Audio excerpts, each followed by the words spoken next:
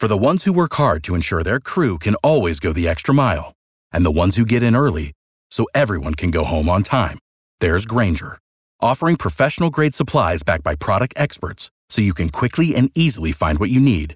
Plus, you can count on access to a committed team ready to go the extra mile for you. Call, click Grainger.com, or just stop by. Grainger, for the ones who get it done. Yeah, some days you just know what the news will be. Many days it's very unpredictable. This day we'll likely know what will happen right out of the chute at 9 o'clock as Brian Kilmeade takes to air, although he may ultimately be giving up some of his show to what House Democrats are going to do as they get at least 2 articles of impeachment out. Abuse of power and obstruction of Congress. Well, what do you expect from a response, I guess, from Republicans and from the president, Brian? Well, the president...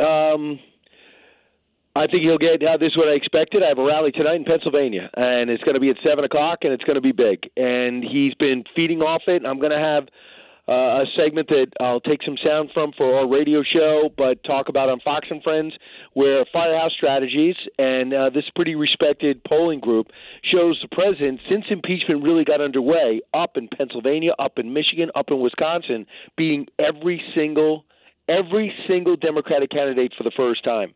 He feels as though he could, this whole process has been exposed as contentious, just to be nonpartisan. For people to say it's uncontested and unchallenged is just inaccurate, especially if you watch yesterday, which was so tedious. I would not want to put anyone through it. And then when we segued over to the IG report, it really heated up. I was supposed to do the 5, but it was just blown out by this extended hearing.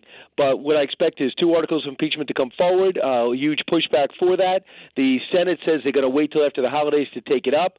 They're not saying that there's going to be anything more. So when these 2 articles come forward, we're going to see that maybe the Mueller report's not involved yet.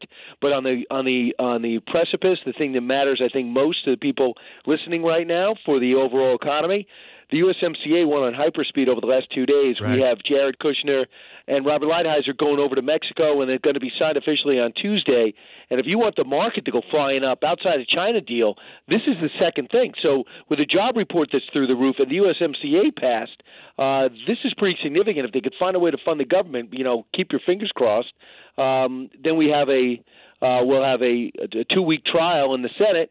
At which time we're going to see some brand new guests and brand new angles to this story, and then it's going to be over. And hopefully, we're not going to do what Congressman Green says and bring up a different set of articles of impeachment. I don't know how it's resonating with you over in Jacksonville, but here, that yesterday was a huge rerun.